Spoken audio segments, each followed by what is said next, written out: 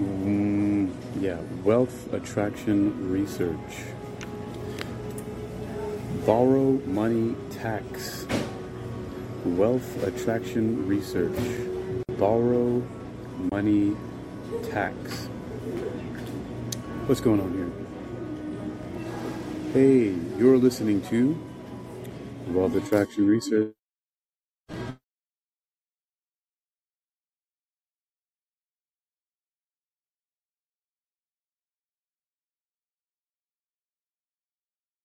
Spreaker social podcasting and call-in social podcasting presented for World Reading Club in association with Unequilibrium. This edition's reading focus comes to us from the Little Book of Economics and the section titled Borrow Now, Tax Later, Borrowing and Debt, and also from How Money Works. The section is The Money Market. This is today's installment, which normally would be read and reviewed and commented on with Wealth of Nations by Adam Smith, but the chapter 11 is broken up into many different parts, and each of the different parts of chapter 11 in that book are very long. Even if I were to be chattering so much otherwise with commentary and things like that, chapter 11 would probably take me a good 45 minutes to an hour to get through straight.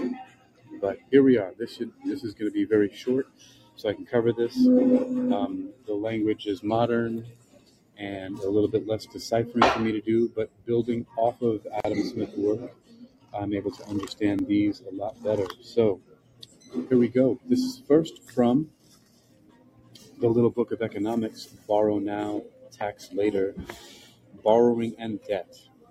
And in context, the focus is economic policy. The key thinker is David Ricardo, 1772 to 1823. Before his time, we have, that doesn't look like before his time. Well, maybe a little bit. It says before, Britain introduces income tax during war with revolutionary France.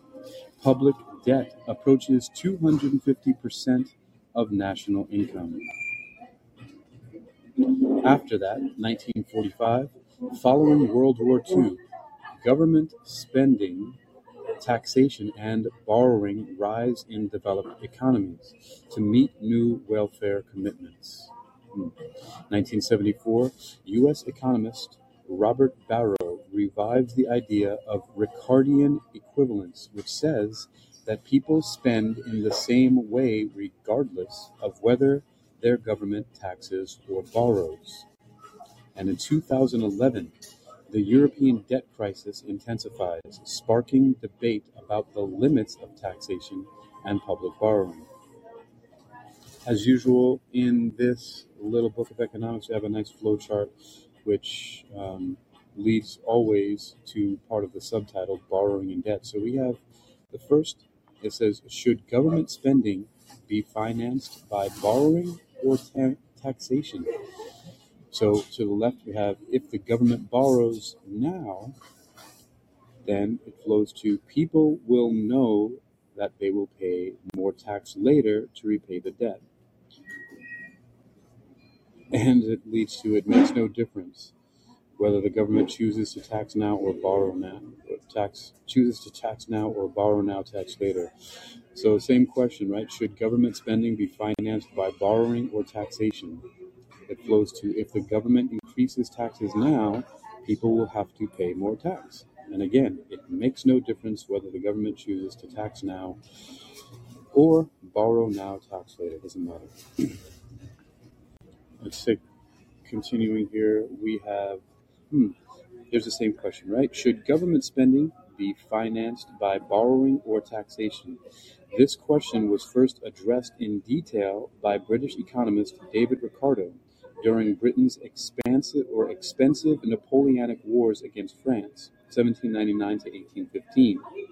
In his 1817 book, Principles of Political Economy and Taxation, Ricardo argued that the method of financing should make no difference. Taxpayers ought to realize that government borrowing today will lead to more taxation in the future. In either case, they will be taxed. So, they should set aside savings that are equivalent to the amount they would have been taxed today in order to meet that eventuality. I am going to pause here for a moment to remind you of something. What's rule number one about taxes? It's your money, not the government's. So, one little known fact that I'm going to keep hammering over and over again is this. You may not realize this, but it's true. The tax laws are written to reduce your taxes, not to increase them. This is coming from Tax-Free Wealth, How to Build Massive Wealth by Permanently Lowering Your Taxes, Tom Wheelwright, CPA. Listen to this. In the United States, for example, there are over 5,800 pages of tax law. Only about 30 pages are devoted to raising taxes. One line, Section 61A, says, except as otherwise provided in this subtitle, gross income means all income from whatever source derived. There are then several pages of tax rates and a few other miscellaneous tables. The remaining 5,770 pages are devoted entirely to reducing your taxes.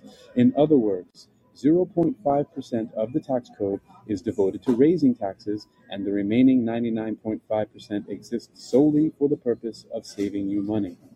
Rule number 2, the tax law is written primarily to reduce your taxes. Rule number 1, it's your money, not the government's. So, let's continue. Just a little reminder, right? So, as they said, right, so they will be taxed anyway, so they should set aside savings that are equivalent to an amount they would have been taxed today in order to meet that eventuality. Ricardo suggested that people understand a government's budget constraints and continue to spend in the same way regardless of its decision to tax or borrow because they know these will ultimately cost them the same. This idea became known as Ricardian equivalence. Imagine a family with a gambling father who resorts to taking money from his sons. The father tells his sons that he will let them keep their money this month because he has borrowed from his friend Alex. The happy-go-lucky younger son, Tom, spends his extra cash. The wise older son, James, realizes that next month, Alex's loan will have to be repaid with interest, at which point his father will probably ask him for money.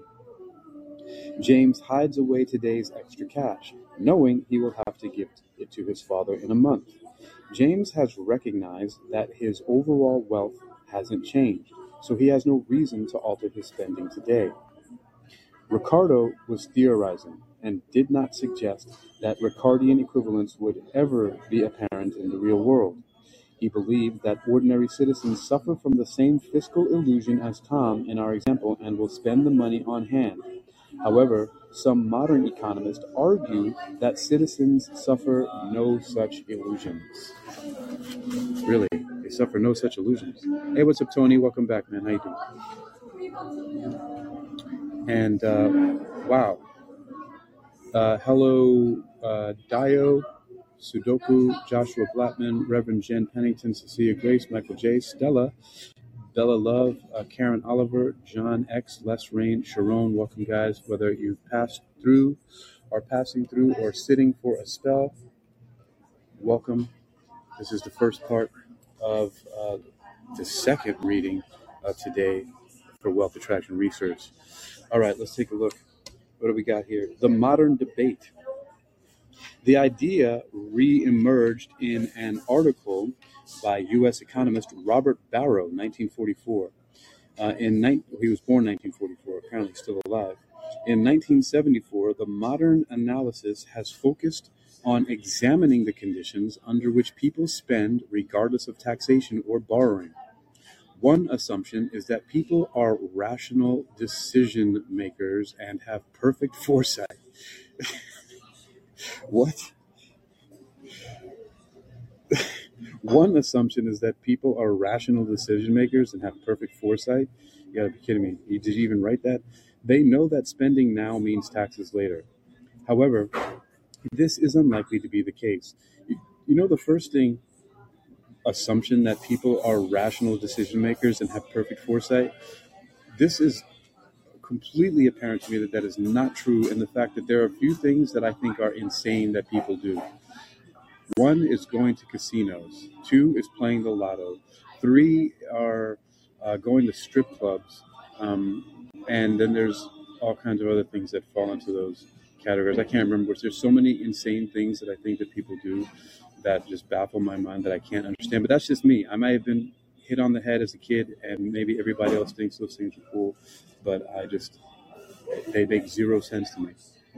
None whatsoever. People are rational decision makers. All right, let me stop. And continue, though, on this. Borrowing and lending must also take place at identical interest rates without transaction costs. All right, so one assumption is that people are rational decision makers and have perfect foresight. They know that spending now means taxes later. However, this is unlikely to be the case. Borrowing and lending must also take place at identical interest rates without transaction costs. A further problem is that human life is finite. If people are self-interested, they are unlikely to care about taxes that will be imposed after they die. But Barrow suggested that parents care about their children and often leave inheritances, partly so that their children can pay any tax liabilities that arise after the parents' deaths. In this way, individuals factor into their decision-making the impact of taxes that they expect to be imposed even after they die. Government spending. Ricardian equivalence, which is sometimes known as debt neutrality, is a hot topic today because of the high spending. Remember, today we're talking about this book is 2020 is this edition of it. So pretty close, right? 3 years. Ricardian equivalence, which is sometimes known as debt neutrality, is a hot topic today because of the high spending, borrowing, and taxation of modern governments. Ricardo's insight has been used by new classical economists to argue against Keynesian policies, government spending to increase demand and drive growth. Right. They claim that if people know that a government is spending money to lift an economy out of depression, their rational expectations will ensure they anticipate greater taxes in the future, and so they will not blindly respond to the increased amount of money in the system now. However, the practical evidence for or against is inconclusive. Of course it is. Right. And finally, wrapping this up, there's a focus on here called New Classical Macroeconomics. Focusing on, of course, David Ricardo again. And, actually, this is Robert Barrow. Let's see. New Classical Macroeconomics. U.S. economists Robert Barrow, Robert Lucas, and Thomas Sargent formed the School of New Classical Macroeconomics in the early 1970s. Its key tenets are the assumption of rational expectations and market clearing, the idea that prices will spontaneously adjust to a new position of equilibrium. New classical theorists claim that this applies in the labor market. Wage levels are set through the mutual adjustment of supply, number of people seeking work, and demand, number of people needed. Under this view, everyone who wants to work can, if they accept the going wage. Therefore, all unemployment is voluntary. Wow. What a novel idea. Is all unemployment voluntary? Let's see. New classical theorists claim that this applies in the labor market. Wage levels are set through the mutual adjustment of supply, the number of people seeking work, so the supply of employees, right? And demand, the number of people needed, the company's hiring, right? Under this view, everyone who wants to work can, if they accept the going wage. Therefore, all unemployment is voluntary. This shit is hilarious. Rational expectations claims that people look to the future as well as the past when making decisions so that they cannot be fooled by a government when it chooses to borrow or tax. All right. Borrow now, tax later. Borrowing and debt. This focus was economic policy, macroeconomics. That's an interesting thing to think about there. All right. That's done for this one here. The next reading, oh my gosh, it's going to have to be separate still from Wealth of Nations by Adam Smith because chapter 11 is broken into very long sections. But next, in this one is going to be called The Economy is a Yo-Yo, Boom and Bust. Ooh, cycles. All right. And now finally finishing off and moving on to the How Money Works. And this is so exciting. It's called The Money Market. I hope you understand my facetiousness. This book is one of the most boring of the ones that I have to read. I don't know why, even though it's got lots of pretty pictures. And lots of colors too, right? It's actually, the full name of the book is How Money Works, The Facts Visually Explained. But I'm under impressed by it, but it does have good information. It's just that I don't know. It's okay. Let's take a look. Let's get this done. All right, what's our time here? Good, 16 minutes. So we'll be done in under 30 minutes, right? Because it shouldn't take that long. The money market. Banks and companies use the money market to buy and sell financial assets that have short maturity dates and that are easily and quick that are easy and quick to exchange. So once again, banks and companies use the money market to buy and sell financial assets that have short maturity dates and that are easy and quick to exchange. How it works. The money market exists to provide the loans that financial institutions and governments need to carry out their day-to-day operations. For instance, banks may sometimes need to borrow in the short term to fulfill their obligations to their customers, and they use the money market to do so. For example, most deposit accounts have a relatively short notice period and allow customers access to their money either immediately or within a few days or weeks. Because of this short notice period, banks cannot make long-term commitments with all of the money they hold on deposit. They need to ensure that a proportion of it is liquid, easily accessible in market terms. Otherwise, if a large number of customers wish to withdraw their money at the same time, there may be a shortfall between the money the bank has lent and the cash deposits it needs to return to savers. Banks may also find that they have greater demand for mortgages or loans than they do for savings accounts at certain times. This creates a mismatch between the money they have available and the money they have loaned out. So the bank will need to borrow in order to be able to fulfill the demand for loans. Wow. Oh my gosh, this is so ridiculous. Who uses the money market? The primary function of the money market is for banks and other investors with liquid assets to gain a return on their cash or loans. They provide borrowers, such as other banks, brokerages, and hedge funds, with quick access to short-term funding. The money market is dominated by professional investors, although retail investors with more than $50,000 can also invest. Smaller deposits can be invested via money market funds. Banks and companies use the financial instruments traded on the money market for different reasons, and they carry different risks. Wow.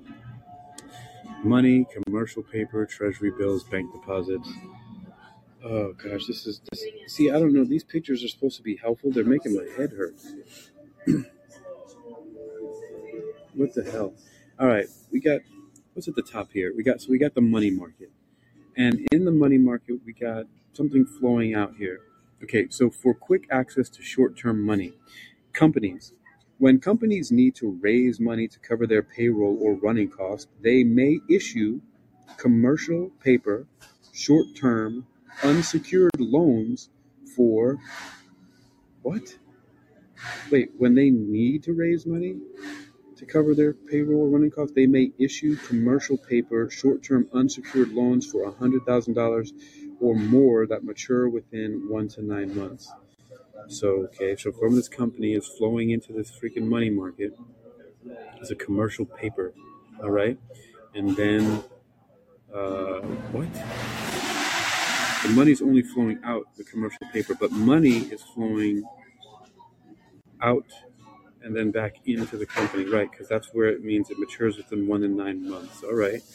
Now we got number 2, banks.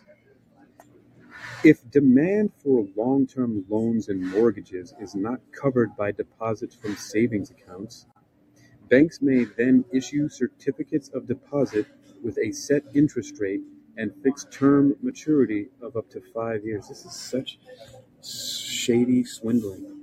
So you got the money coming out of the bank as a certificate of deposit, and then, of course, money coming in later with a fixed term maturity of up to 5 years.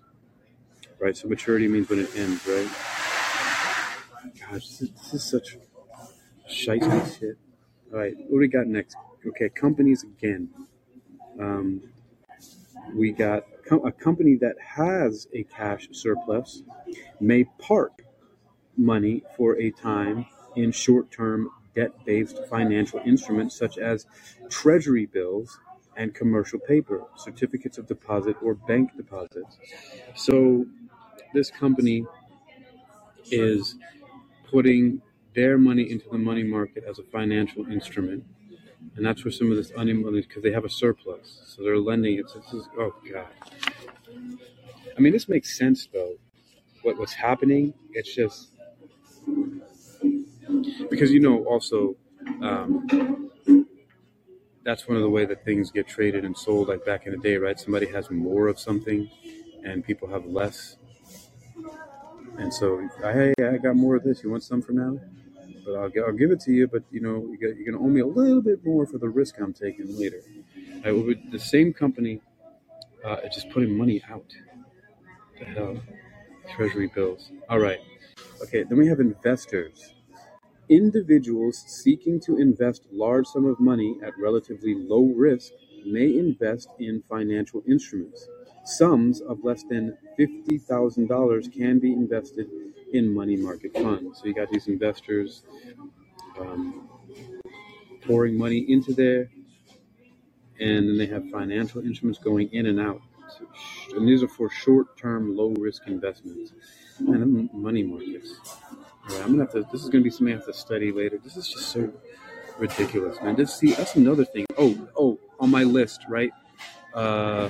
Gambling, strip clubs, lottery, those things that don't make any sense. Also, credit cards are insane. And you know how many people will try to tell me that, get a credit card, it builds your credit and do this and this and that. It's like there are other ways, by the way. But that's another story for another day. What is traded on the money market? Let's take a look. The least risk. So the one with the least amount of risk is so-called treasury bills. They're short-term government securities that mature within 3 months to 1 year of issue. Also known as T-bills, they are acquired at a discount on their face or par value, which is then paid in full on maturity. T-bills are considered effectively risk-free. So, they are acquired at a discount on their face or par value, which is then paid in full on maturity. T-bills are considered effectively risk-free. Right, we got medium risk. We have two things in the medium risk category. The first one is certificates of deposit, which are fixed-term savings certificates issued with a set interest rate by banks.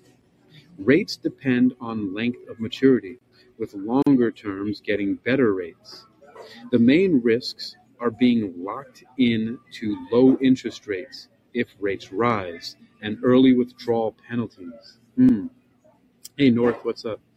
Let's see. Fixed rate savings certificates issued with a set interest rate by banks. Rates depend on length of maturity, with longer terms getting better rates. The main risks are being locked into low interest rates if rates rise. Huh. Right. Because if you're locked into a low interest rate and then the rates rise, well, that's not a risk. That just means that you're not getting as much. That's greed. What the hell are they talking about? But let me just see if I'm understanding this properly. Fixed term savings certificates issued with a set interest rate by banks. Right, it's a savings certificate. So it's a fixed rate, interest rate. Right, so you're getting a fixed rate. Rates depend on length of maturity, with longer terms getting better rates. Right, the main risks are being locked into low interest rates if rates rise and early withdrawal penalty. That's just okay. You know, you lock in an interest rate, and then the risk is that there's higher interest rates later, so I might not get as much money on interest. I mean, savers are losers anyway, as Robert Kiyosaki says, right? All right, bank deposits is the next one in this medium risk. Money deposited in banks, often for a fixed term. Interest rates vary based on the amount deposited and on deposit liquidity. Risk depends on bank creditworthiness and whether it is insured by the FDIC. Yeah, I mean, does anybody nowadays bank with banks that are not insured by the FDIC? Even though the number is like something like only $250,000, if you had, $1 million in there, you're kind of screwed. All right, and the final high risk thing that's traded on the money market is called commercial paper, which is short-term unsecured debt issued by a company. Only companies with good credit ratings issue commercial paper because investors are reluctant to buy the debt of financially compromised companies. They tend to be issued by highly rated banks and are traded in a similar way to securities. Asset values are in the thousands or millions of dollars. That was pretty straightforward. All right. Finally, need to know. And then we're done. What time are we at here? Oh, good. 27 minutes. This is beautiful. Money market funds. Collectives. So money market funds are collectives that offer baskets of financial instruments to individual investors, allowing them to invest in the money market with a sum of less than $50,000. Money market funds offer baskets of financial instruments. So we just did financial instruments before, right?